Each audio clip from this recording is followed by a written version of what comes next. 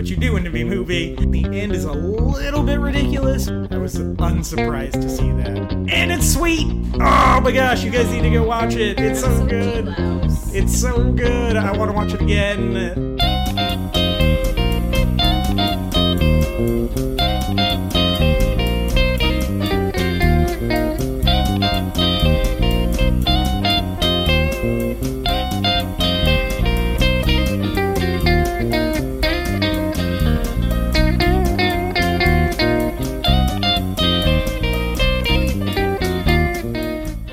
Hello, weary internet travelers, and welcome once again to the Before and After Show. As always, I'm your co-host, MJ Smith. And I'm your other co-host, Corey Tyndall. And this is our first after show of the new year, officially. Yeah.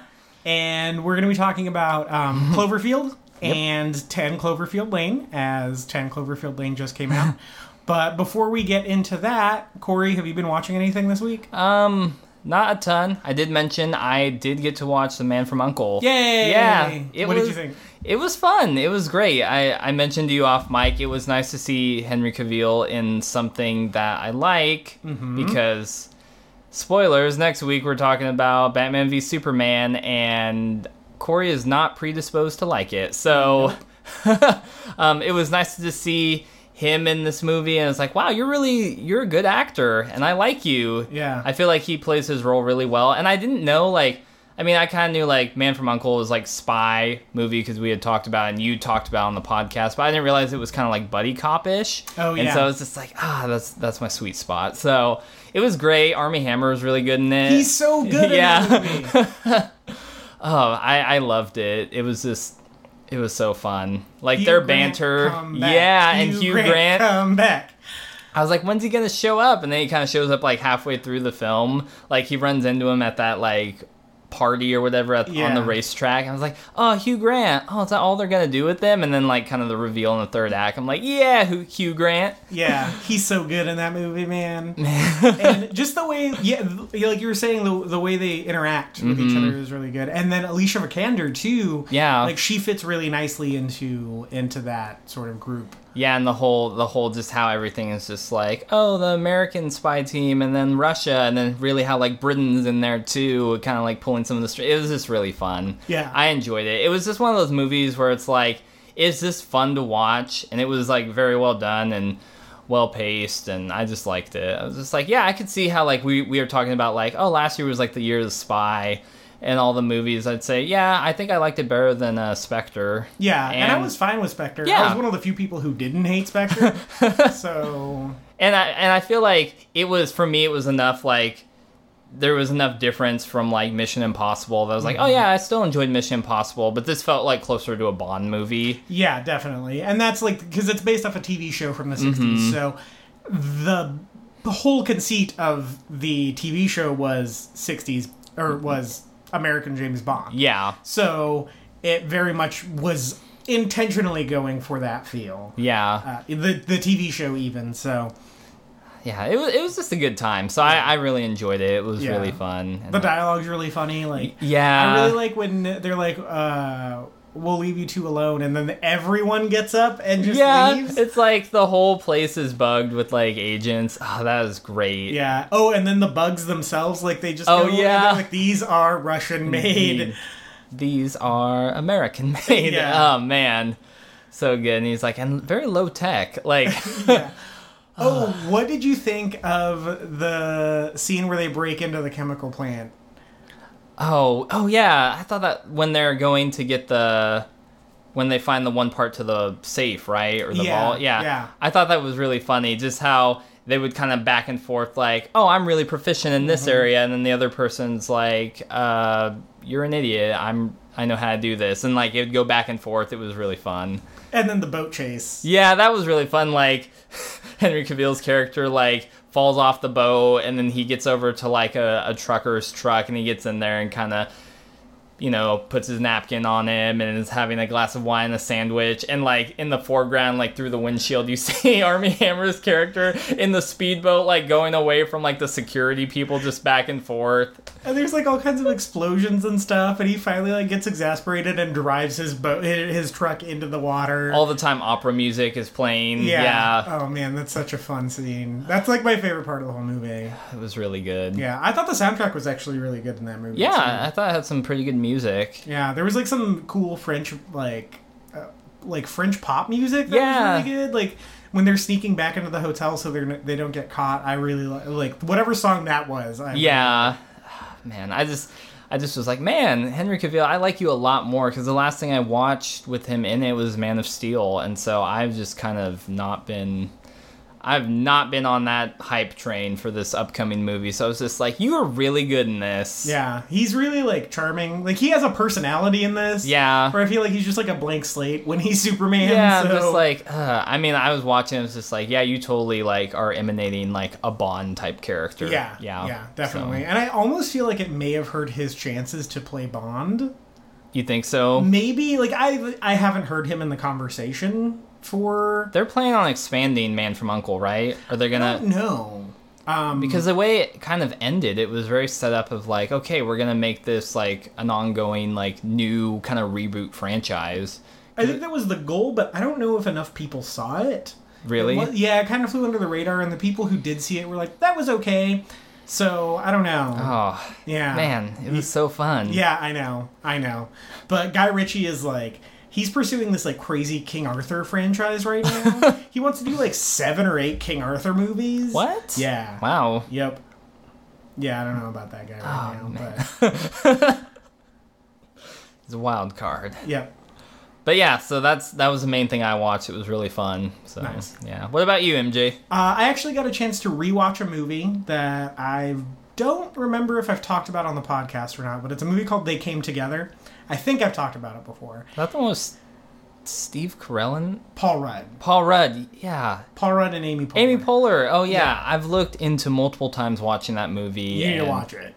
Really? Yeah, it's so funny, man. Oh, I've heard it was, like, really terrible. Like, it was a comedy that, like, flopped. It's hilarious. Like, it is... Well, okay. So, full disclosure, it is square up the, like, airplane parody film that I love so much. You know, The Precinct. It's like The Precinct, but... Yeah, Precinct. Yep. It's The Precinct, but with a romantic comedy instead of, like, buddy cop noir stuff. Yeah. So, it very much is taking the trappings of the romantic comedy and then just totally making fun of them. Yeah. I thought it was hilarious. Like I said, that's the second time I've seen it. It was still just as funny to me as the first time I watched it. There's so many ridiculous jokes in it. Yeah. There's possibly the best cameo of the year it came out, which I think is 2014, is in it, which is... You just have to watch it, man. But it is a hilarious, hilarious, hilarious movie. And so it very much, if you don't like Airplane, if you don't like really, like, weird and surreal humor, you're going to hate it. Oh. It's from the guys who did Wet Hot American Summer, which I talked about on the podcast. Yeah. So that's, I mean... It's in that vein. It's in that vein, like... talking can of mixed vegetables. Yeah. To the point where Paul Rudd actually has a painting of the talking can of mixed vegetables from Wet Hot American Summer in his apartment in this movie. Oh, that's funny. Yeah, I didn't notice it the first time I watched it because I hadn't seen Wet Hot American Summer at that point, but having just watched it within the last month, I noticed it right away. I was like, that's kind of sweet. Yeah, you're like, oh. Yeah, but there are a ton of, like, super surreal jokes. Like, there's a scene with subtitles. Mm-hmm. And they're going back and forth with the subtitles, and one character sneezes, and the subtitles turn into Scrabble tiles. Oh. In the movie, they land on the table, and the guy, like, looks around like, does anyone else see that? And hides them real quick. Oh. So it's like, that's the kind of jokes you're dealing with in this movie, but I think that's hilarious. Yeah. Like, that is right in my, like, zone of make me laugh every single time it happens. So. Everyone loves Paul Rudd, and I love Amy Poehler. Yeah, so, they're both hilarious in it. Bill Hader and Ellie Kemper are in it, and they're ridiculous. Jack McBrayer, who plays Kenneth the Page on 30 Rock, is in it. Keenan's got a cameo in it.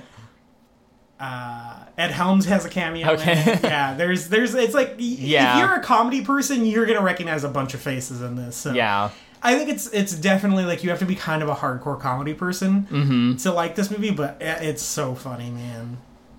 I've heard it, people who didn't like it either, but I don't understand why. I thought it was ridiculous. Oh, well, maybe I'll look into it, because my wife and I love Amy Poehler, and so there's been multiple times where, like, we should watch this movie, and then I, like, look at the reviews or, like, what other people have told me, and it's like, it's not so good. Oh, man, I love it. I think the movie's so funny.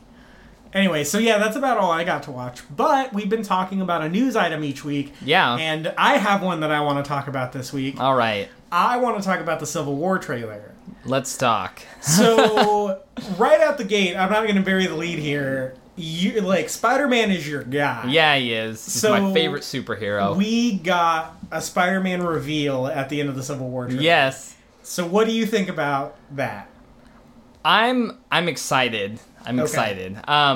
There's a little, like, mixed emotion, some kind of questions I have, but just for what we got to see, I was excited.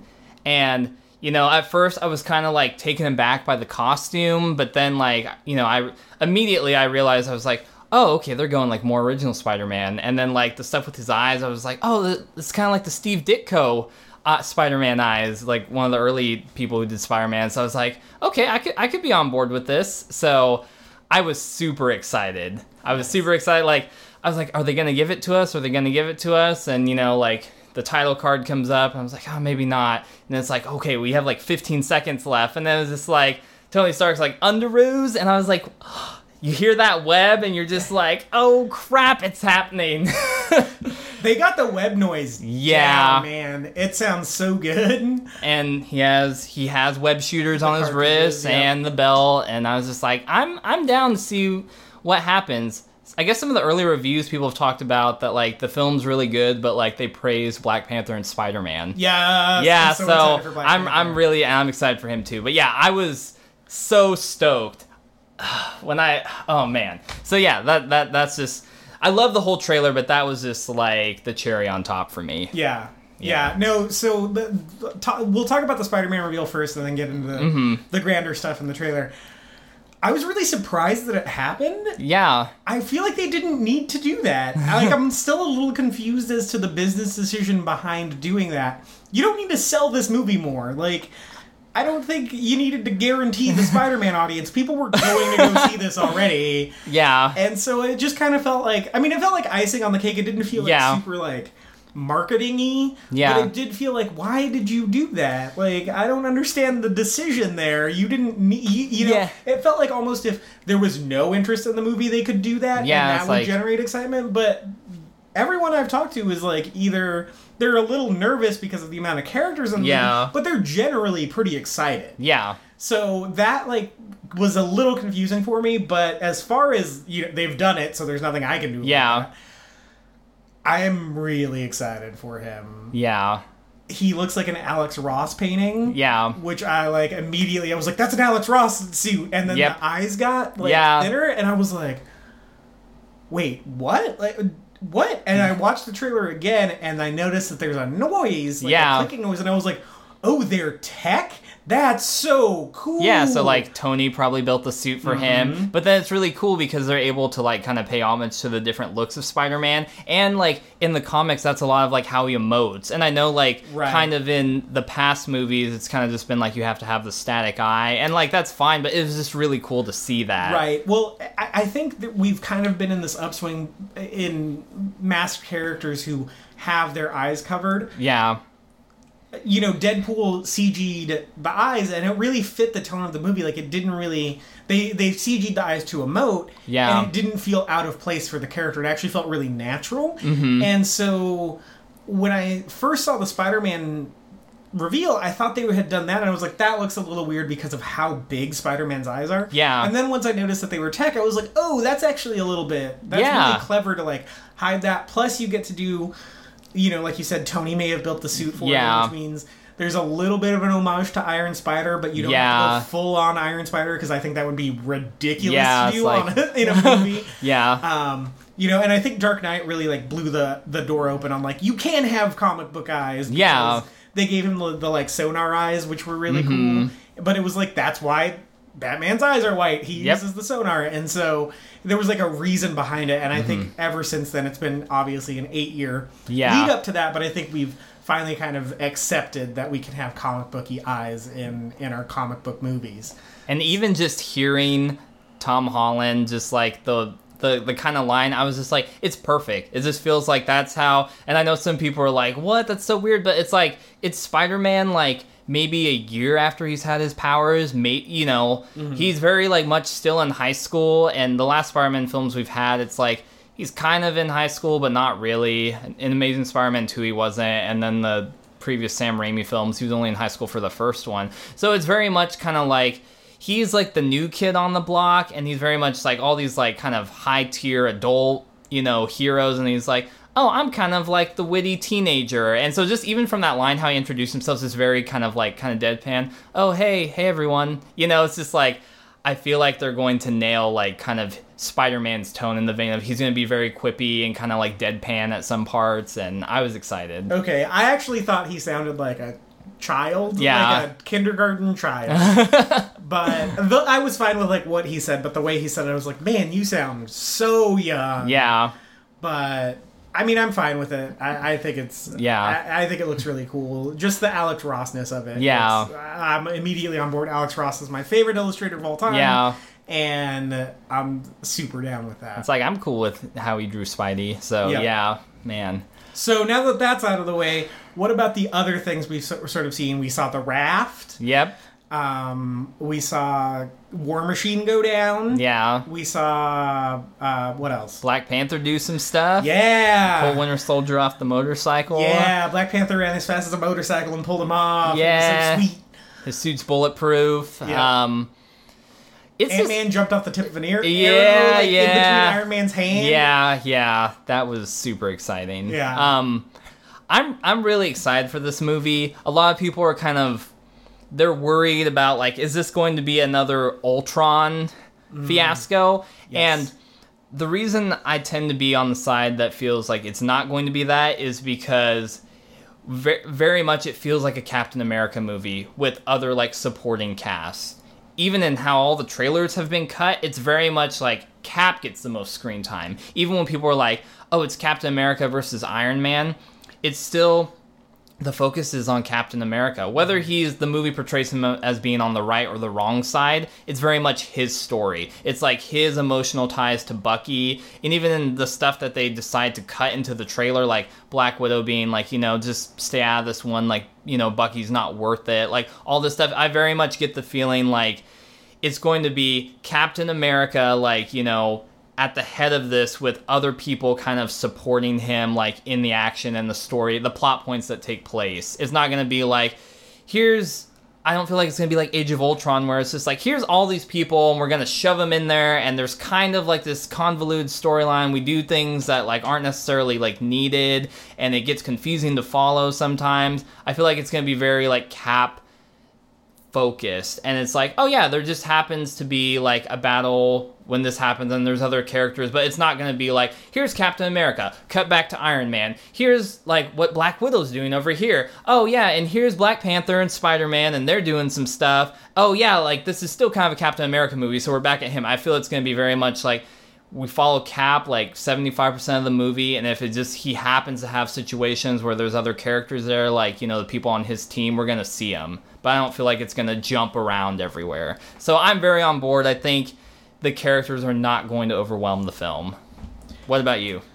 I mostly agree. I just hope that that's not a clever marketing technique, because I think that is the way to do it, is to center the movie emotionally in Captain America. Yeah. Make it very much from his POV and kind of let us see everything through his eyes and watch it play out that way. The marketing does look like that. Yeah. I don't know if they're gonna... There usually isn't a big jump in tone from Marvel's marketing to their actual movie. So I think we're okay, but there's a little bit of me that's still a little apprehensive just because the last time we saw this many characters on screen, it was Age of Ultron. And, you know, they don't seem to be remorseful of that. No. Necessarily, because they're like 63 characters in Infinity War, and it's like, why? Yeah. So... I don't know if they've necessarily learned their lesson. I hope they have. It kind of seems like they have. It seems like they have. And this is weird to say. It seems like because Joss Whedon isn't doing it, yeah, that might have a lot to do. It seems like they're in the hands of two guys who really know how their way around an ensemble. Yeah, I was just about to say that. They did episodes of Arrested Development and episodes of Community, yeah, which are very ensemble pieces. So, and you know, Joss Whedon, his TV stuff, they're all very ensemble too. However, when you get Firefly more than Buffy, because when you get into Buffy, she's still the title character. When you get into Angel, like, yes, they have their, like, Scooby gangs or whatever. It's still called Buffy. It's still called Angel. Like, those are still the main focuses of those. Yeah. But you also have Joss Whedon, who's got a super iconic X-Men run, and that's an ensemble.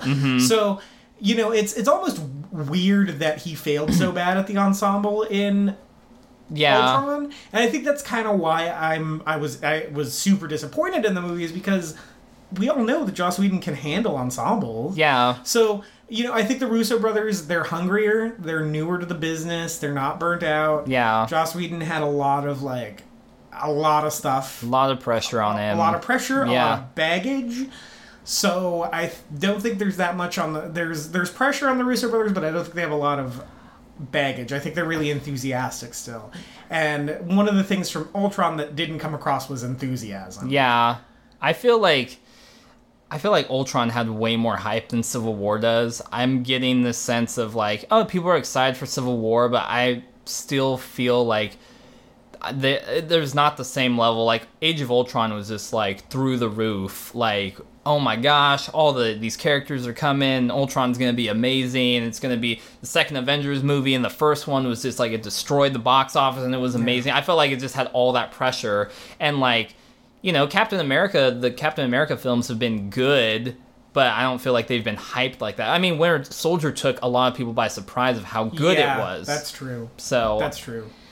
Yeah, Captain America, I guess he's getting more and more people on board as his movies are getting improving in quality. But yeah, that's true. I feel like Winter Soldier came out and everyone was like, holy crap, this is really good. And it got really good word of mouth and people went to go see it. Yeah. But I don't think like out of the gate it was just this like gangbusters thing. Yeah. So that actually does make a lot of sense. But I'm just hoping that once again, they know how to handle ensemble very well. If you watch a lot of Community episodes they directed, they very much know how to take like a character or two and put them at the forefront, but then explore how the ensemble moves around that. Yeah. So they have that experience. They have that skill set. I'm hoping they bring that to Captain America. It looks like they will. Yep. Either way, I think the action is going to be... Yes. Like, just so good. Man. And there's a 15-minute sequence that they filmed in IMAX.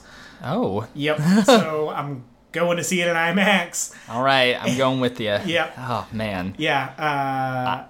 I'm so excited. I would tend to say it's like I'm kind of slightly. I know this has the potential, like it could pull an Age of Ultron, but I'm really in the camp of I don't think it will. Yeah. And another thing that kind of worries me is like Age of Ultron was this super product placement-y in the sense of like, here's Phase 3, here's Phase 3 coming at you, here's Phase 3. But since this is the first movie in Phase 3, I hope that is going to be lessened. So even things like we're seeing Black Panther and we're seeing Spider-Man, we're seeing like, you know, The Raft or Prison 42, whatever you want to call it. You know, I hope those things are just kind of more world building and they're not the central focus. So it's like, yeah, like we saw Spider-Man revealed and it looks like he's going to be in one of those battles, but I hope he's not like a huge central focus of the movie. You know, he'll pop in like where it makes sense. Same with Black Panther. It's like, you know, it looks like his country kind of gets drawn in to the whole situation, but it's not like, oh, and here's Black Panther for the Black Panther movie. You know, I hope it doesn't feel like that. It doesn't. The trailer, the way things have been cut and shown, it feels like it's more like this is organic and it benefits the story. So it's like, you know, we see that shot of like Ant-Man on the arrow. It's like, oh yeah, like Ant-Man's in this movie, and oh, that makes sense. Like he would do that. It doesn't seem like, oh yeah, remember this other movie or this new property we have coming out? Here's this thing, shove it in your face. Yeah. Yeah. True. Also, the more we can get Falcon on screen, the more heck the yes. happier I am. He's yeah, so Anthony good. Mackie. Oh man, I love Anthony Mackie so much. Like him showing up in Ant-Man was like the highlight of that movie. Yeah, I was so excited when it's like the clouds start to part and it's like the Avengers base. What the heck? And then like you get down there and it's like it's Falcon. Yeah. Oh man, he's so good in that role, man. Yeah, I'm pretty excited. I do like that Thor isn't involved with this because he would just be like, I'm a god, you lose. Same with Hulk, Yeah, or Hulk, yeah. That was a smart choice. Yeah, I think they wrote themselves around that very nicely.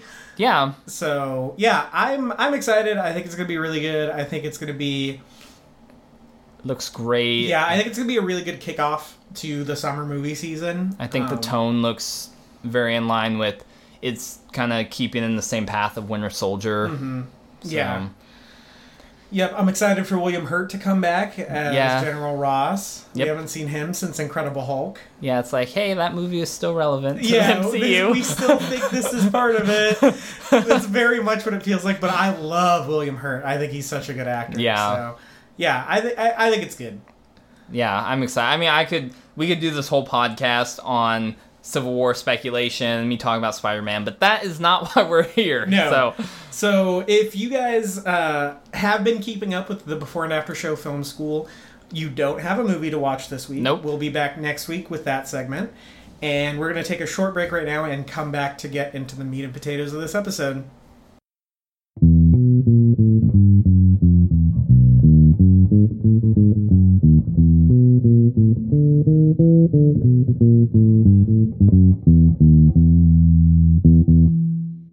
And we're back. And this week we are talking about two sci-fi movies. Yes. One that came out 8 years ago and the follow-up / spiritual... Blood Relative. Yeah, Blood Relative. According to JJ. According to the man himself. The mystery box. Yeah. It got open today. We're talking about Cloverfield and 10 Cloverfield Lane. Yes. So I feel like we need to start at the beginning. And 8 years ago, this movie, Cloverfield, came out. It was a found footage monster movie. I was super hyped about it. It lived up to my expectations. It was exciting. I was not expecting what I saw, but overall I enjoyed it. So we revisited that movie. Yes. It's a movie you'd seen a couple times, one under not as ideal circumstances and the other one in better circumstances. And it's one that I've seen so much. And I absolutely love. So what did you think about it, revisiting it a third time after giving it some time? I liked it, and it was funny because I didn't know how you were going to watch them, but I actually ended up watching it after I saw 10 Cloverfield Lane. So did I. Which I was hoping to watch it before, but then kind of how things happened, I was like, maybe it was better that I watched it second. Yeah, my week got away from me, so I had to watch it. I watched it actually this morning at like 6 a.m. And man, that movie's aggressive for 6 in the morning. Yeah. That first 20 minutes is all you get, and then just bang, it takes off. Yeah, so what did you think? I liked it. I think it's found footage done very well, and I don't know. It's just a really well done movie. I think the pacing is really good. I think they give you just enough kind of exposition and like character relationships. That was something that jumped out to me this time a lot better, because the past time when I had seen it, I hadn't really like been able to connect the dots of like all the character relationships and why they're like who is important to who. I mean, I just knew like, okay, main guy and like romantic girl he's trying to, save. But I didn't get all the other interconnected, how the other people were related. And so it was kind of cool to watch it this time and get more of that. And I remember the first time I saw it, along with like the people, the connections, I didn't understand the whole, like, it would cut to the different the tape, it had been taped over. Oh, yeah. And so I was super confused. I was like, what the heck? So this time it was a lot easier, like, watching it and knowing, like, okay, this is a tape in the, you know, in the recorder. And, like, I might have missed that one line when, like, they're at the party and he's like, hey, what tape is in there? Are you taping in? And you know, he's just like, oh, just whatever tape was in here, you know? And so just even hearing that, like, helped me in understanding how the movie structurally was put together. And so I think the times where it cuts to the old tape footage, I think that's a very good use of, like, it fits in with, like, hey, there's something, they just had this big fight or whatever, and then it cuts to, like, them together again. It's like, oh, that makes sense. Or, like, you know, in certain parts further on in the movie, when it, like, kind of cut, when he turns the camera off or pauses it and you see the other footage.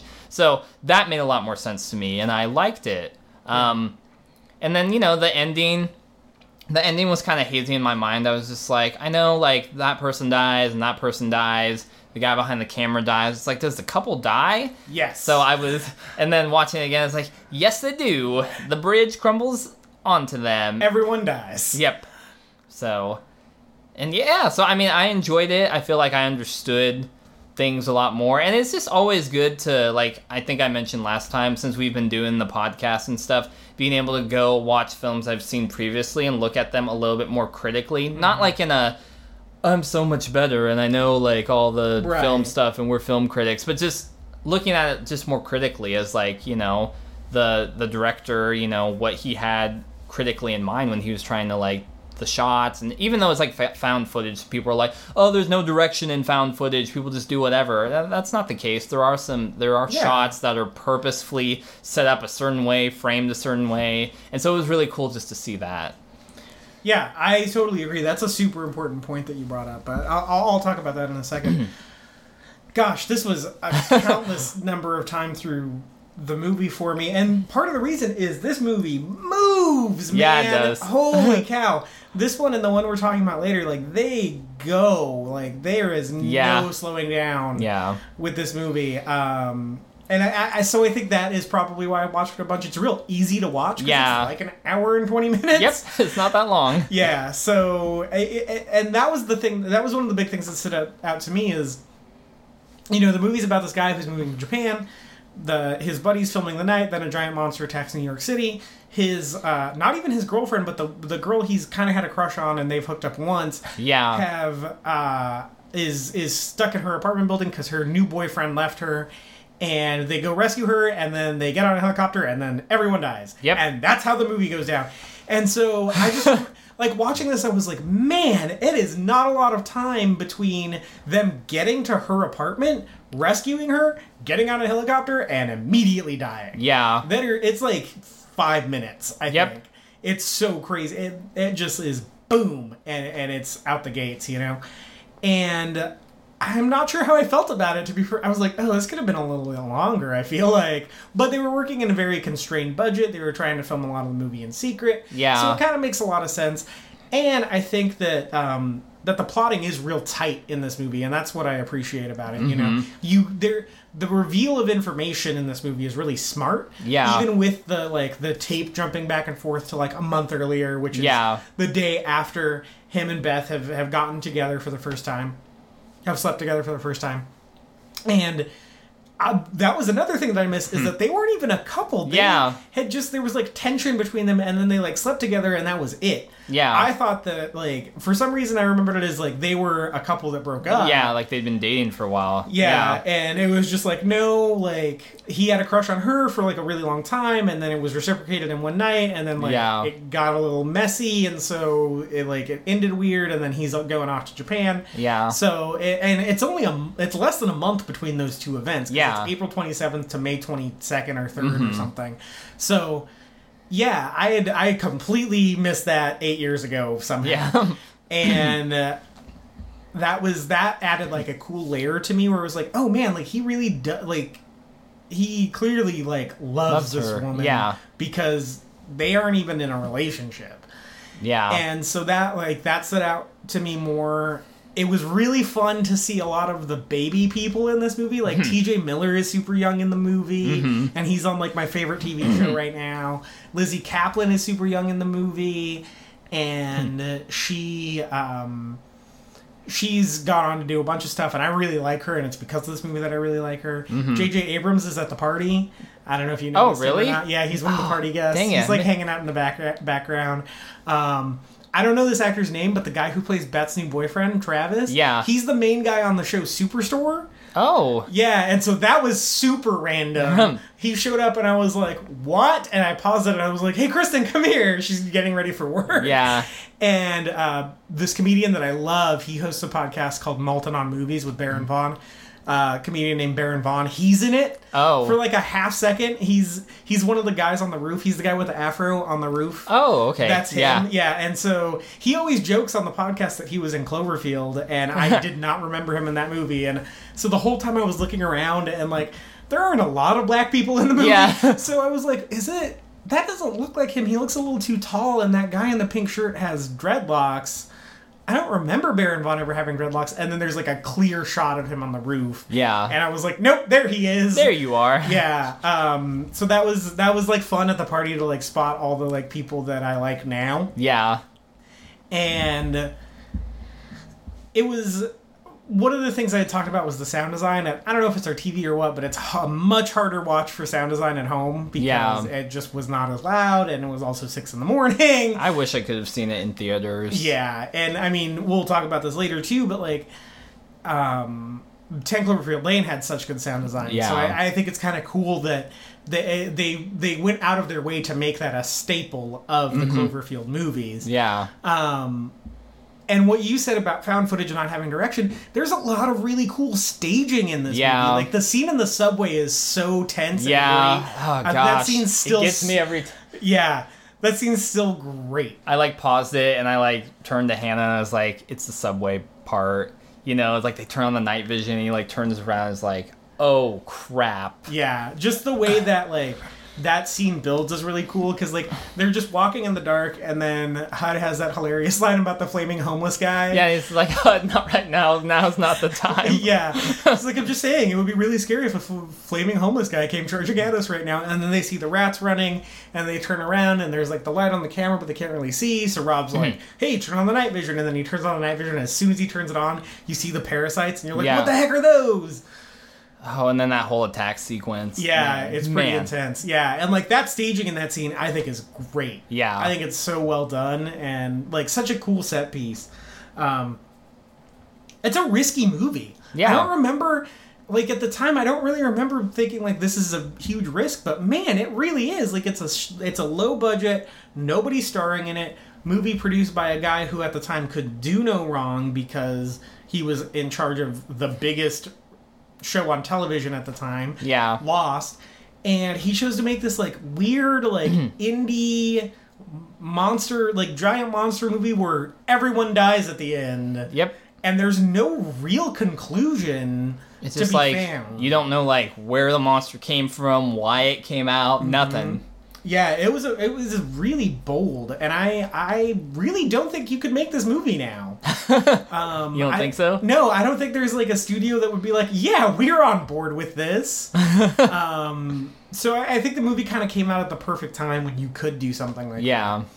And, you know, JJ has enough clout now to where he could pull 10 Cloverfield Lane off. I don't think a major studio would have made that movie. Nope. But with Cloverfield, the original... it came out at a really risky time. It was a really, it was kind of a real pivotal moment, which is if you look back at 2008, so many good movies came out that year. Cloverfield, Speed Racer, Dark Knight came out that year. Yeah, it's like it's crazy. Like, and I don't remember the Oscar nominees that year, but they were also, I think Slumdog Millionaire may have come out that year. Yeah, I think, yeah. That sounds right. So many good movies came out that year. So many good movies. And if you look at it, that was a really pivotal moment because the internet was really starting to take off. Yeah. Piracy was a real big problem in 2008. You know, it was how do we get butts and seats again? And so a lot of studios took a lot of risks. Yeah. You know, Speed Racer sure as hell doesn't. Like, if the Wachowskis came to them and they were like, hey, Speed Racer, Warner Brothers would be like, get out. What are you talking about? But in 2008, they were like, we got to do something, man. We got to do something. So... I think we may see an uptick in that now. We either may start seeing studios making safer choices because there are more people getting out to the theater now. Yeah. It's kind of bounced back, Jurassic World was a big problem last year. Yeah. Because we went to go see it at 10 a.m. and it was the longest line I've ever seen at the movie. And you were like, what? Yeah, and I was like, why is this a thing? This movie's going to be terrible. And then it was. And then, obviously we had Star Wars, which just was like, wreck everything. Yeah, blow up the box office. Yeah, but as a result, I'm seeing more movies sold out in the early part of 2016. And kind of weird movies like Deadpool. Yeah, like for it to do as well as it has done. Yeah, so, whereas last year, I had to reschedule the time I went to see Jurassic World. And that was the only time, that was the first time in probably a decade that I had to reschedule, that I ran into the problem of a movie being sold out. Yeah. This year it's happened to me twice already, and we're less than 3 months into the year. It happened to me with Deadpool. I tried to see it opening night, and it was sold out through 10:30 at night. Oh, wow. I had to get tickets for the next day. Zootopia, I went to see on a whim, and that was sold out. I could not believe Zootopia was sold out on a Sunday afternoon at 3:40 p.m. Zootopia opened to $73 million. Yeah. And made another $50 million this last weekend. Yeah. People are going to the movies again. And I think we're only going to see it get bigger from here. We have another Star Wars coming out at the end of this year. It's a side story, but it's still MJ is hyped for that one. I'm cautious about that one. I don't out and out hate it, but yeah. So we're seeing people get back to the movies. This could mean that they're going to start making a lot safer decisions as studios so that people will keep coming. I don't think that's a good idea. Yeah. However, we've also seen two kind of like super indie movies this year that have they've performed okay, but movies that normally wouldn't get this treatment. We saw The Witch, which I haven't seen, but by all accounts, it's an art house horror movie. Like it's very ethereal and not like a traditional horror movie at all. Yeah, that got a wide release. I was so surprised that movie got a wide release. It's a movie about a witch in the 1600s with period accurate dialogue. Oh, yeah, that's not a movie that a big studio releases. And then we got 10 Cloverfield Lane, which is, a movie that's basically three people hanging out. Yep. In its simplest terms, it's a three-hander. Like, there are only three characters in the movie total. Four if you count the disembodied voice of the boyfriend. So, we're at this weird moment in cinema where we see these risks like The Witch, or last year we saw It Follows go from being a video-on-demand release to expanding into a wide release. Or The Witch this year with the period-accurate 1600s dialogue. I don't know why they released that wide. That's so crazy to me. Or 10 Cloverfield Lane, but then we also see we're getting a Transformers movie every year for the next 3 years. Like, oh, no. Stuff like that. So it's really weird right now, and 2008 was really weird because people were leaving the theater, so we were like, how do we get them back? And now people are coming back to the theater, so it's like, how do we keep them? So there's like, it's this weird parallel. Yeah. So all that to say, Cloverfield probably is Cloverfield was a big risk in 2008, but it paid off, I think. And it's a good movie. It is. And it gave us Matt Reeves, who's a well-respected director, and he went on to do Let Me In, which is an American remake of Let the Right One In, which is very good. Both versions are. We were talking about off mic. There's one shot in Let Me In that's like one of my favorite shots in cinema history. And then he went on and did Dawn of the Planet of the Apes, which was my favorite movie of 2014. So JJ has an eye for talent, and I think he did a good job directing Cloverfield. Yeah. I think the way he staged everything was really good, and just the way he plotted it out and paced it was really smart. Yeah, there was a lot of smart choices. Yeah. Shots of intent, not just because a lot of people are just like, it's found footage, the camera just goes everywhere, and no one thinks. It's like, no, you can. Yeah, no, there are very clear choices of okay, so now he has to swing the camera here so that we get this shot of Clover. Yeah, or in the subway, it's HUD falls and the camera's kind of on the ground, kind of tilted up, and it's it's very purposeful to get that angle of the monster, and you kind of get to see it up close when it jumps on the girl. Yeah. Yeah. So I think he did a really good job, and I think a lot of people have that complaint with found footage because that's kind of is what Blair Witch Project was. It was just a bunch of kids running around with cameras, but they weren't able to do that because they were the first people to do that. So it was like, this is what this is now. But as that format or subgenre, I guess, has grown, we've needed to be a little more purposeful with it. Do you feel like Cloverfield is the pinnacle of that genre? I do. People have a lot of problems with found footage movies. I personally love them, and I forgive a lot of found footage movies for things I would not forgive other movies for. So, but you think it's the peak of, like, is it better than Shyamalan's recent found footage? Yeah, it is. Although I did like that movie. I wasn't crazy about it, but I liked it. Yeah. There's this movie called As Above, So Below. That's a found footage movie. Oh, yeah, I've heard you talk about that. It's actually probably not that good of a movie, but the end is real strong. The found footage is okay in it. I think a movie like... I don't know if you remember this movie called Unfriended, I think, that came out last year. The one... it was very, social network, they were doing stuff on social media. The whole movie takes place on computer screens. Yeah. So it's all, Skype and, IMs and stuff. I think that's such a cool idea for found footage. Why not? Yeah. You know? By all accounts, the movie itself isn't very good, but, that's a cool idea. I think that's a cool, structure for a movie. That's a really cool experimental thing. And it makes sense, the way we interact with our technology now is, it's more than ever. Yeah. You know, so why wouldn't we have that? So I think that's a really cool idea. And I also heard that if you watch it on a laptop or a computer, it is way more effective than if you saw it in theaters. So maybe that has something to do with it. But yeah, I think that, and that was found footage technically because it was the files on the computer, but I think that's a cool, there's cool things to be done in found footage, and I think people write it off, and I don't know why. Yeah. And so I think there's something immersive about it, you know? We had talked about last week, I felt like I was in the streets of New York running away from this monster with these people. Yeah, that's why I would have loved to seen this on the big screen, because you probably even feel that even more, and just the way that the sound is mixed and the sound design. Yeah, especially in the scene where the first scene where the military attacks the monster and they're on the streets and they're like, what the heck is going on? That scene, it really sticks out in my mind as just sounding so good and being so immersive in there. Yeah.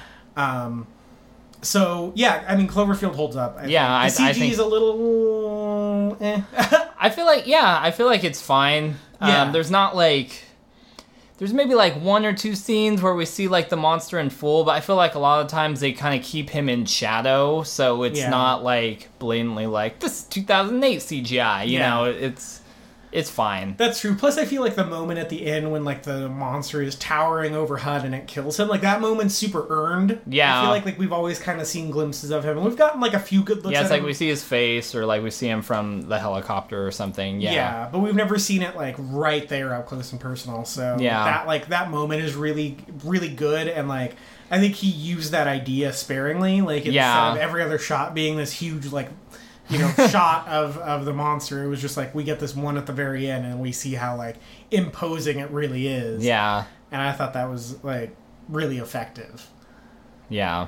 Yeah, so Cloverfield's good. Yeah, it is. Fast forward 8 years and we get a surprise trailer 2 months before this movie comes out for this movie where it's 3 people in a bomb shelter or something. One of them is John Goodman, one of them's a guy I've never seen, and one of them's the girl woman from Scott Pilgrim. From Scott Pilgrim. And that's kind of it. Yep. And all we know is J.J. Abrams is producing it, and it's called 10 Cloverfield Lane, and they said it's the blood relative to Cloverfield. It's not necessarily related directly to Cloverfield, but it is Cloverfield-esque. Yes. Sort of. So, 2 months go by and we see the release of this movie. And the movie itself is 3 people in this bomb shelter, and we don't quite know what's going on till the end. Yeah.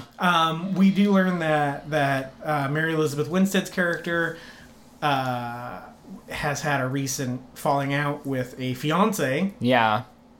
Oh, spoilers, by the way. Just in case you're new to the show, full spoilers. This is a movie that you probably shouldn't spoil yourself on. But it's so if you're worried about that, get out now. Yeah, leave, because it's really worth going into blind. Yes. Now that that's out of the way, she's had a recent breakup with a fiance. She gets run off the road, and she wakes up in this bunker with John Goodman and this guy named Emmett. And John Goodman is this doomsday prepper guy who is like, the world has ended, but doesn't really show any proof that the world has ended. And so we kind of... And he doesn't give a lot of information about anything. Yeah, so we're not necessarily on his side. A series of events occur, she escapes, and we find out that aliens have invaded the Earth, and she wards off one of them, and she drives off into the sunset, escaping. The clutches of Howard, who is John Goodman's character, who we'll get to in a second, is actually super creepy. And that was a very quick summary for a little over 2 hour movie, right? A little under. A little under, okay. Yeah, a little over an hour and a half. I think it was only an hour 40. Oh, really? Yeah. Okay. Yep. We'll talk about that in a second, Yeah. too. So that's the basic summary of 10 Cloverfield Lane, and I think it's important to get all that plot up front because there's a lot to unpack. Oh, man. So, Corey, what did you think? You had a very different viewing experience than I did.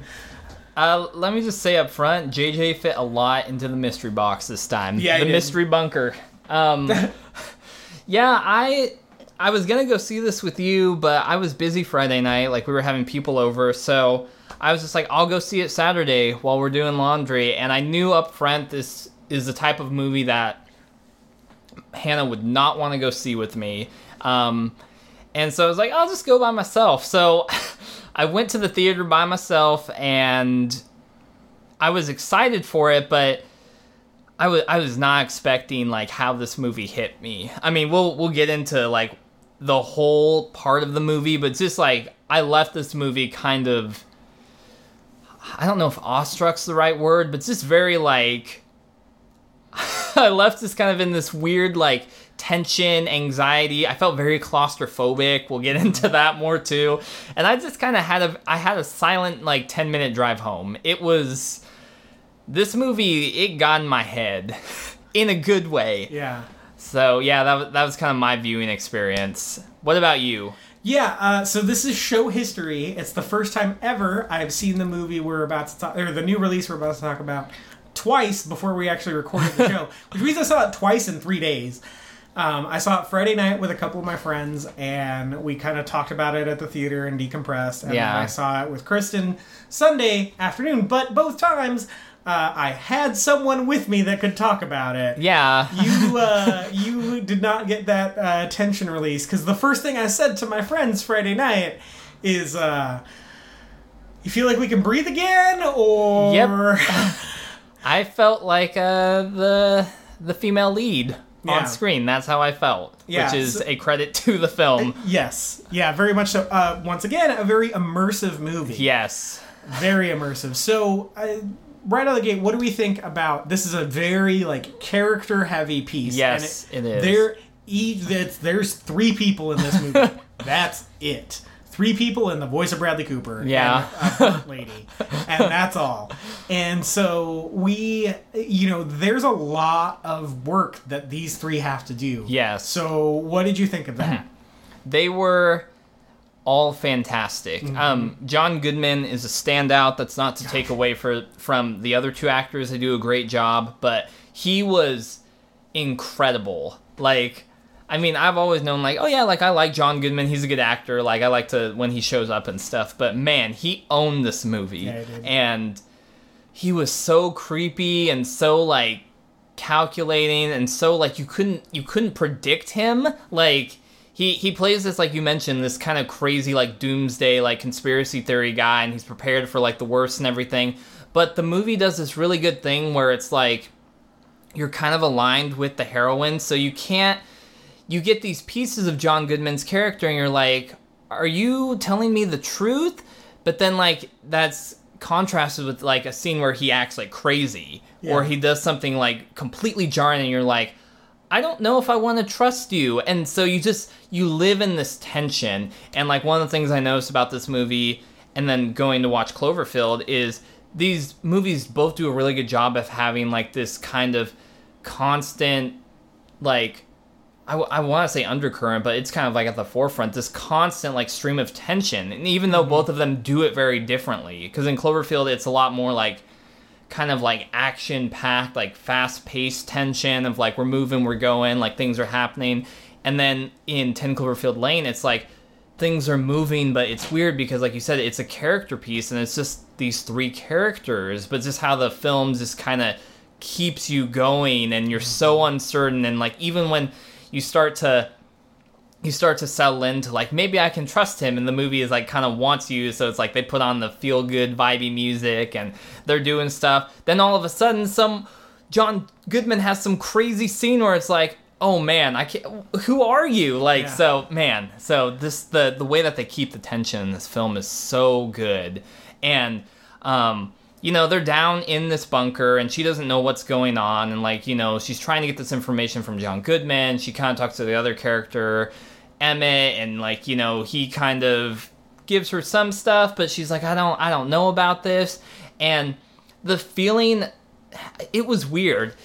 I was sitting in this theater. It wasn't like a packed theater. It was a Saturday afternoon, and I felt like I was down there in that bunker with them. I felt so claustrophobic. It just felt like John Goodman's presence just like loomed like everywhere. I mean, like he's a big man. He's intimidating, and just like the way some scenes were shot, I'm just like, oh crap, it's worse to be down here with him than maybe out there. And I mean, like, we'll talk about that later, but I just felt this sense of like tension and anxiety and just really like claustrophobia that I don't think I've felt in a long time. It was a fun movie-going experience, but it was just very like, wow, I didn't know a film could make me feel like this. So I keep going. But what about you? Yeah, I think everyone did a really good job in this movie. I mean, John Goodman it's a masterclass from this guy. Yeah. I've always loved John Goodman, even back in the Roseanne days. I think he's a really likable guy. Yeah. This movie preys on that. Yeah, it does. And in the best way possible. And he's just on top of being like super cuddly and likable, he's a really good actor. And yeah, he is. It's hard, we forget that sometimes because we're just like, John Goodman's so adorable. But then it's like, no, he's got chops too, man. Does. And Mary Elizabeth Winstead is so freaking good in this movie. Yeah, she is. She plays like a video game heroine through and through. Yeah. Like, right now, they're rebooting Tomb Raider. Mary Elizabeth Winstead for Lara Croft. Yeah, good choice. Yep.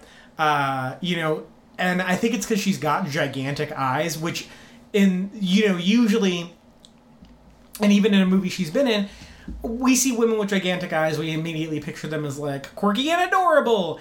But here, they kind of flip that on its head, and, like, she's very attractive, but that's not, like, really a sticking point with the character. They flip that on its head, because usually they'll exploit that big-eyedness to be like, look at how pretty she is. But in this, they use her eyes to be like, look at how calculating she is. And so you just see her eyes are just moving back and forth the whole movie. Yeah. And she's just thinking about her next move constantly. Oh man, the way she just like pulls it off in her face, like the way her eyes look and the way she's able to shape her face around what her eyes are doing, incredible. Like, career defining performance from her. I think she was so good in this movie. I like her anyway. I think she's good in most things, but man, she was good in this. Whatever his name is as Emmett, he had kind of like the least to do. And he had kind of a job that was a little thankless, especially because he gets shot. He's the only character who really dies. But he kind of just had to serve as, like, the guy who's on this side, but now he's on this side. But he was able to bring, like, a humanity to the character. I think they did a really good job in giving him at least one scene to really humanize him, which is what he's talking about. How he had the scholarship to college, got scared, got wasted the night before to ensure he didn't make the bus to go to college. That one scene kind of let you know the person he was.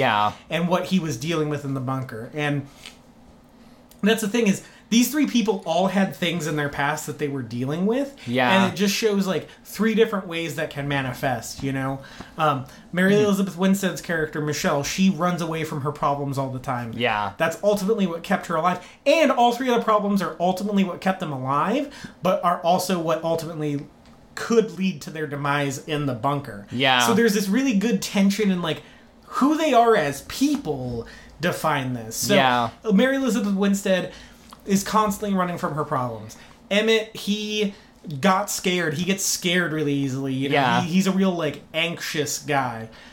John Goodman's character, he's lost his wife and daughter to his sort of more, to his crazier sensibilities. Yes. You know, John Goodman's crazier sensibilities pay off. They allow him to go in the bunker. Emmett's fear drives him to the bunker. Yeah. Mary Elizabeth Winstead leaving her fiance leads her to the bunker. It leads to Howard running her off the road and taking her in. But, you know, what we see is, you know, Emmett's fear eventually leads to him getting shot. Yeah. Howard's want for his daughter back leads to him being like a huge creep. Yeah. And one of the best things the movie does is he's basically taken in Mary Elizabeth Winstead as a surrogate daughter. Yep. And he's done this before, but he's got such this, like, he's so off kilter that he's killed the last woman that he brought in. And the movie never quite makes it clear whether or not his intentions are sexual. Yeah. And I would say that it's not necessarily implied, but it also is heavily implied. Yeah. It does a really good job, like, kind of letting you decide how dark you want to make the movie. And I think that's one of the smartest choices they made. Because once you start letting your viewers get into their own head and make their own decisions, you start making your viewers scared of themselves. So if you want to go that dark route, which I did, by the way, full disclosure. Yeah, me too. I did. Like, then I got, like, scared of, like, whoa, why was that in there? Like, I was like, what is he going to do to her? Like, how much screen time do we have left? Yeah. You know, but Howard and Emmett give in to their fears. Michelle overcomes her fear. She's able to escape the clutches of John Goodman and essentially the bunker, which represents their fear. The trap of fear. And she escapes the bunker, and there's big aliens outside. Yeah. And spoilers. Yeah. And she is able to face one of them down, blows one of them up with a Molotov cocktail, and eventually goes to Houston to actually help in rebuilding after this alien attack has happened. So the movie is thematically ultimately about facing your fears. Yes. And it's a really good study on what that looks like. You know, it also helps that her fear stems from an abusive father-daughter relationship. And so she sees that already in Howard, and she decides she's gotten a second chance to face that abusive relationship. And so she chooses to overcome it this time. So that was like it's so well plotted. This movie's so well plotted. And the claustrophobia, like you said, like, it's a small bunker. There's not a lot of geography to it, you know? And then they double down on it by making her crawl through the Yes, they do. Oh, man. That last scene just... I was so... You know, there's, like, the fire, and she's knocked Howard into, like, the acid, and then you're just like, get out of there. There's smoke coming through the vent. You just feel the tightness, and then all of a sudden, like, you know, you see his, like, knife blade come up through the vent. So like, good. And him screaming and stuff. And it's just like, just get out of there. Just get out. And then, like, you know, even when she gets up there and, like, all the smoke's coming in and she's trying to freeze the lock off, and you're like, is she gonna get out? Is she gonna get out? Like, is the lock gonna, like, freeze and break off? Man, it was just, that was done so well. Yeah. That whole, like, climactic sequence, it was just done, like, perfectly. Yeah, and, we'll talk about this. Yeah, we'll... So, before we get into the Cloverfield-ness of it all... yes. Dan Trachtenberg, first-time director. He's only directed one short before. It was a short about based around the video game Portal. What do we think of him as director? I say he hit a home run this time. Yeah, this was amazing. Like, I was one of those people, and I feel like, you know, we'll talk about, like, in the Cloverfield kind of, like, aesthetic of this movie, but I was going in not expecting Cloverfield, and I was just kind of had open expectations, and man, he just blew it out of the water. The writing was so good. A lot of the shot composition, because you're like, okay, we're down this bunker. Like, there's not a lot of, like, real estate down here. How do we show things differently and, like, tell a story that still moves and has a lot of tension? Like I said, it has all this tension that runs through it. And he did it. Yeah, he did. Man, So good. So yeah, I say he hit a home run with this. Yeah, I totally agree. Like, I think his shots are so interesting always. Like, yes. He's constantly finding new ways to show you the bunker, yeah. which is crazy. Like, I never would have thought that in a million years. Like, that you think immediately he's going to run out of shots and it's going to look real boring. But just down to the way, like, he had the wall painted in Michelle's room, like, half of it's green, half of it's pink. So he can just shoot on the green half, he can just shoot on the pink half. Yeah. You know, one of her light bulbs is burnt out when she gets down there, so they replaced the light, and now it's lit differently, and then she gets one of the daughter's lamps, and now it's lit differently again. Like, he's constantly finding organic ways to make the set look different, even though they are only, like, in this limited resource. Yeah. I thought that was so smart. Just smart decisions all the way around on this guy. You know, the opening sequence is... We talked about this off mic. The opening sequence is just rip-offs of other movies. It opens with a shot that looks like the first Cloverfield. And then it goes to a shot from Jaws where it shows the bottle of scotch on the thing, and then she walks in front of it, and it just transitions. The transition is to the bottle of scotch not being on there anymore. Yeah, Spielberg. Yeah, exactly. You know, a shot from The Shining where it's an overhead shot of her driving through the city, match cut, I guess. Match cut to her driving through the countryside now, so it shows time has passed. It looks exactly like The Shining when they're driving to the Overlook Hotel. There's a shot from Psycho where she goes to get gas. The music is very reminiscent of Psycho in that sequence. Oh, yeah. There's a shot, the way he shoots the car accident that she's in, he keeps the camera very steady and static in there. Kind of reminds me of the shot that Matt Reeves did in Let Me In, which just sounded me of the car accident in that movie. And then she wakes up in the bunker. She's in nothing but a white tank top and her underwear, which is the exact costuming for Ripley in the Alien movie, and her arc is very much the same. This movie parallels Alien so much. Just replace the xenomorph and alien with John Goodman, and that's it. You know, they're confined to the Nostromo in Alien. It's about her trying to escape. She eventually finds a way to escape, and it continues into Aliens, which we get a little taste of at the end of this movie, where there's actually more of a threat outside of the Nostromo than there necessarily was inside of it. So it's very reminiscent of, you know, and not in a bad way, or I don't feel like he ripped everything off, but just in like he knows his influences and he knows how to cannibalize them and then put them back out in a way that fits his style. So is he a better JJ than JJ? Yes, yes he is. And that's the thing is JJ has an eye for spotting new JJs who are better at being him than him. JJ's a very good producer. He's an okay director. Is he half for half right now, MJ, with you? No, like, here's the thing. JJ was on the Nerdist podcast on Friday with Dan Trachtenberg, the director of 10 Cloverfield Lane. Yeah. JJ seems awesome. I want to hang out with that guy. I want to meet him. He definitely has a superior knowledge of film. He knows what he's doing. It's just that I think he's got a self-confidence issue. He never feels that confident in his material. And so I think him being a producer, he doesn't have to back the material necessarily. Yeah. So he's just like, he reads a script that he likes and he's like, this is good from my taste.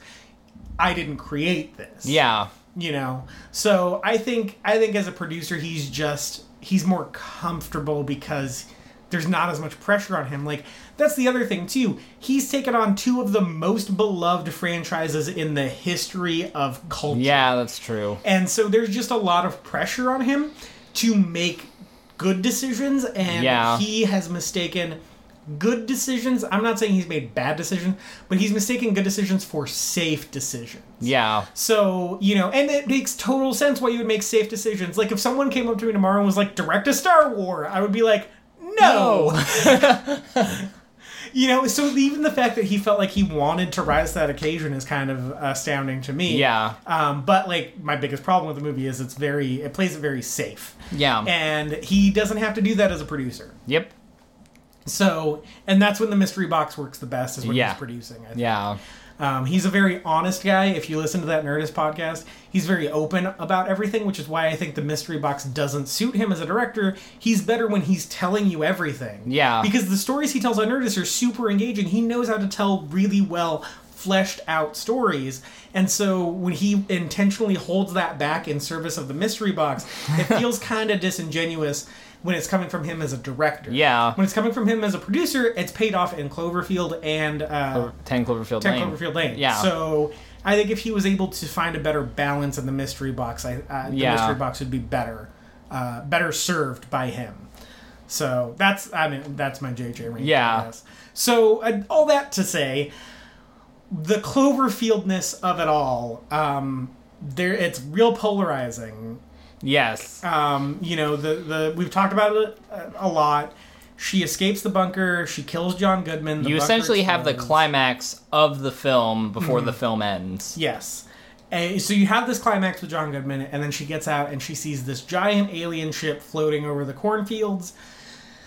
She gets the attention of it through a car alarm, runs into a chicken coop, and sees this smaller, like, four-legged alien creature running around too. Eventually ends up in a confrontation with the big alien ship where she blows it up with a Molotov cocktail. Hears on the radio that the entire southern seaboard has been attacked by aliens, and that humanity has overcome this threat, but they need help rebuilding in Houston, or you can go to Baton Rouge to go to a safe zone. She's faced at the crossroads of going to Baton Rouge or Houston, makes the decision to face this threat head on, go to Houston. Yeah. So that's kind of the Cloverfield connection. However, it's a little muddy because the director said that the movie takes place in an alternate timeline. Yeah. Or an alternate universe. I was kind of confused by that. Yeah. I don't know. I saw it, and gut reaction. I'm watching it. We get out of the bunker. It's just like, John Goodman's dead. I hope he's dead. Like, there was part of me that was kind of like half expecting him to show up. Yeah, like, just like all drippy. Yeah, it's like he nothing holds him back. So I'm like, I don't know. Maybe he will do it. That doesn't happen. And she's kind of like, can I breathe the air? I can breathe the air. Like, she kind of has these moments of panic. And so I'm just like, I feel like this could be a good place for the film to end. And then all of a sudden, it's like, alien spaceship. It feels like it comes out of nowhere. We can talk a little bit more. It's like, I understand looking back at the film, it doesn't come out of nowhere, but it feels like it comes out of nowhere, and then it's just like you said, that whole situation happens. She gets picked up in the car, the monster is about to eat her, and she does blow it up with a Molotov cocktail. I thought a good place for the film to end would be the truck gets dropped, it hits the ground, and we go to black. That feels very Cloverfield-ish to me. Yes. But that's not what happens. And so just upon my first viewing, I was just kind of like, I don't know. I don't hate it. It doesn't ruin the movie for me, because I kind of view it as like, if you're looking at the plot structure of like, we have all the rising action, the tension, and then we do have the climax in the bunker and the escape and her confrontation of like John Goodman and what he represents of her overcoming that fear. And this is kind of like falling action. It's just kind of like whatever, but it still just kind of feels like tacked on. It doesn't belong. It's not it's not like done poorly or anything. It just feels kind of weird. And so, but as the more I've sat and thought about it, I'm like, okay, I can understand how this fits in and like the Cloverfield branding. And like I said, it feels like the alien spaceship, alien creature comes out of nowhere, but I would love to go watch the movie again, and I'm sure you have noticed this, but when they're in the bunker, the lights do go off, they do hear some of those sounds and stuff, and so the first time you see that alien and, like, she's confronting it, I put together, it's like, those were the sounds we were hearing. Yes. Like, it's very clear that it's, like, it's making the same sort of sound, because John Goodman, like, spews, when they hear the sounds a couple times in the bunker, he spews out all these conspiracy theories. Oh, now they're doing, like, a ground sweep with, like, their people, and when she gets out there and sees everything, it's like, that could have very well be like what they were doing. And so it's like, okay, it doesn't come out of nowhere, but it just feels a little bit jarring. Maybe a second viewing would help me rectify that ending. But those are my thoughts. What about you? You know what? I kind of like it because it's it's still, even though she ultimately triumphs, it's still kind of the downer ending that Cloverfield has, in that Howard's right. Yeah. Like, in the end, he is right that something catastrophic has happened, and he was right to go in that bunker. So ultimately, like, she still owes that to him, you know, to admit that he wasn't wrong. And he even has that line at the beginning of the movie where he's like, you know, the Russians have some nasty stuff, and if the Martians finally figured out a way to get here, well, what they have will make he calls them the Ruskies. Yeah. He says they'll have the Ruskies, and it'll make what the Ruskies have look like sticks and stones. And it's the Martians here, and like there's like poisonous gases and like crazy like four-legged dog aliens with like two faces but no eyes. Like they're so crazy looking, and like a giant like squid beak airplane thing. Yeah, like, that's weird. You know, and so it's not nihilistic because she has overcome her abuser. Yeah. But it's still like the kick in the pants is he was right. I just look back. It's like, yeah, he was right. Like even a broken clock is right. You know, twice a day. Twice a day. Yeah, you know, it's like he was still crazy and unhinged. Yes. Yeah. That is definitely another way to read it too. But it also lets her face a bigger fear than the normal fear she's used to. She's used to an abusive father. Yeah. She's used to running away after a dumb fight with her fiance. She's not used to giant aliens. Yeah. You know? And so she has now taken her newfound empowerment in the fact that she was able to leave her abuser. Yeah. Or that she was able to face her abuser even and confront him to get away from it rather than just running away. Yeah. She was able to face-to-face confront him, overcome him, outsmart him, overpower him, and get out. Yeah. And so now she's, like, super empowered, and so she is able to face this new fear. Yes. And I think it's this, like... I think it's really satisfying from that aspect. Of, yeah. Like, you know, you rather than implying that that's going to be the case, because they very well could have just had her get in the car and then it's like, come to Houston, go to Baton Rouge, and that's the only like sci-fi stuff you get. Or she drives away and you see the alien spaceship thing in like the background. Yeah. In this, you get to see her actually rise to that occasion. Yeah. And so I liked that. I thought it was good. Yeah.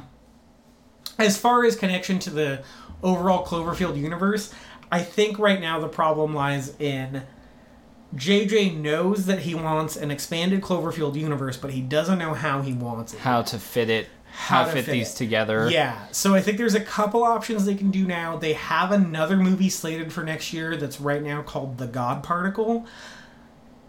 Rumor has it that might get a Cloverfield rename, much like how this one started off as The Cellar and then shot under the name Valencia. Mm-hmm. It might get a Cloverfield rename. Yeah. That seems to be the prevailing theory.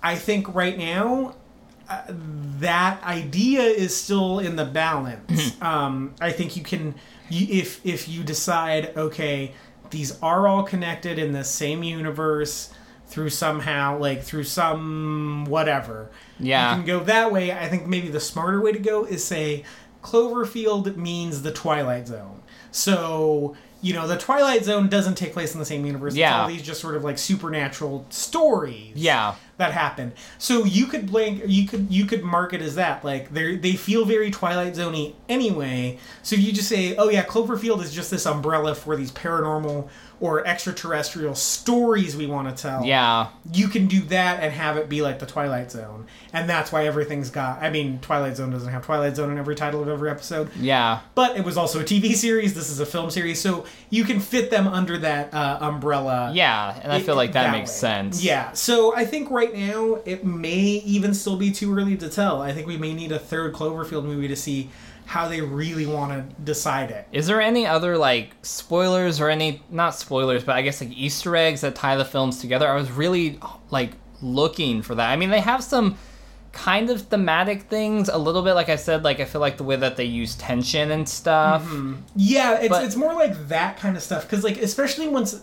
What I noticed the second time around is this movie actually, like... I thought it was kind of slow when we saw it up until they bring out the barrel of acid and then boom, it goes. I mean, It just moves to the end. But what I noticed the second time is it actually moves pretty quick to the barrel scene, too. Mm-hmm. I hadn't noticed that, really. And so I feel like the pacing is very much the same. It's not as breakneck as Cloverfield. But I think that's a lesson learned from the original Cloverfield, too, is like, maybe we let stuff breathe a little bit more. Yeah. There's some thematic connections. There, like, certain shots kind of mirror, like, the opening shot of the movie looks kind of like the closing shot of Cloverfield. The scene when she is running away from the truck to get away from the ship is handheld. I don't know if you noticed that, but it looks like a found footage movie when she's running into the chicken coop. Oh, I don't know if I caught that. Yeah, it's shot very much like a scene from Cloverfield. Like, it's real shaky and, like... Yeah. Yeah. So I thought that was, like... I thought it was, like, a cool little Easter egg. Yeah. Like, just a little hint. But as far as, like, anyone acknowledging the events of the first Cloverfield... No. Whether or not this takes place at the same time as the events of the first Cloverfield, no. And that's part of that is because they've said it takes place in an alternate universe or whatever. So yeah. It seems like they may be setting up to just like, Cloverfield is Twilight Zone. Yeah, I think that seems like the smartest way to go as of now. So yeah, I'm fine with them not being connected in that way, just as long as they interesting marketing experiment. So, anything else? No, I mean, it was a great movie. Like I said, good. I wasn't expecting Cloverfield again, and if you go into it with that type of expectation, I feel like you won't be disappointed. Yeah, I mean, I still very much appreciate the risk that they took. Like, yeah, this is I do too. Super risky movie. Yeah. You know, to slap the Cloverfield name on it and. You know, definitely, I'm sure, have some people who are upset that it's not connected to Cloverfield whatsoever, necessarily. But I think it's a really cool experiment. Yes. Still, and I think it's much like the original, has a lot of bold choices in it. Yeah. And so I really liked it. Like, it doesn't necessarily hold up to repeated viewings, just because. Yeah. I was going to say, I don't know. I feel like I got because there isn't a ton of foreshadowing in the movie. Yeah. So the mystery unfolds very much holding a bunch of information back from you. Yeah. And so going through, I wasn't able to like spot a bunch of stuff that I missed the first time. Yeah, there's not really. It kind of gives it to you as the movie wants you to. Yes, very much so. Figure it out or develop like your own like perception, like you were talking about. Yeah. So. That is, like, that's not a detriment. Yeah. It definitely was like, well, all right. One time, maybe 2 times would be enough. Yeah. Yeah. For sure. But, yeah, it's a good movie, man. Yeah. It was really good, so. Yep. You can follow us on Twitter. I'm at MJSmith891. And I am at Cat in the Hat 49. And you can follow the show at Before and After Pod. That's at Before, the letter N, After Pod. Tell us what you thought about Cloverfield. You know, did you like, 10 Cloverfield Lane and Cloverfield, but tell us, did you like 10 Cloverfield Lane? Did you feel like the ending was too tacked on? Was it too JJ in there? What do you think? Yeah, email the show beforeandaftershow@gmail.com, like the Facebook page, SoundCloud, iTunes, leave us a review, rate us please, helps get us on the charts. Yeah. And we have some stuff coming down the pipe. We do have some stuff coming down the pipe. But more on that next week. Yes, a lot more on that next week. Yep. It's exciting. It's cooking. We've got our own mystery box. Yes, so, yes indeed. Yeah. Yep. Until next time, go watch Cloverfield. That fits.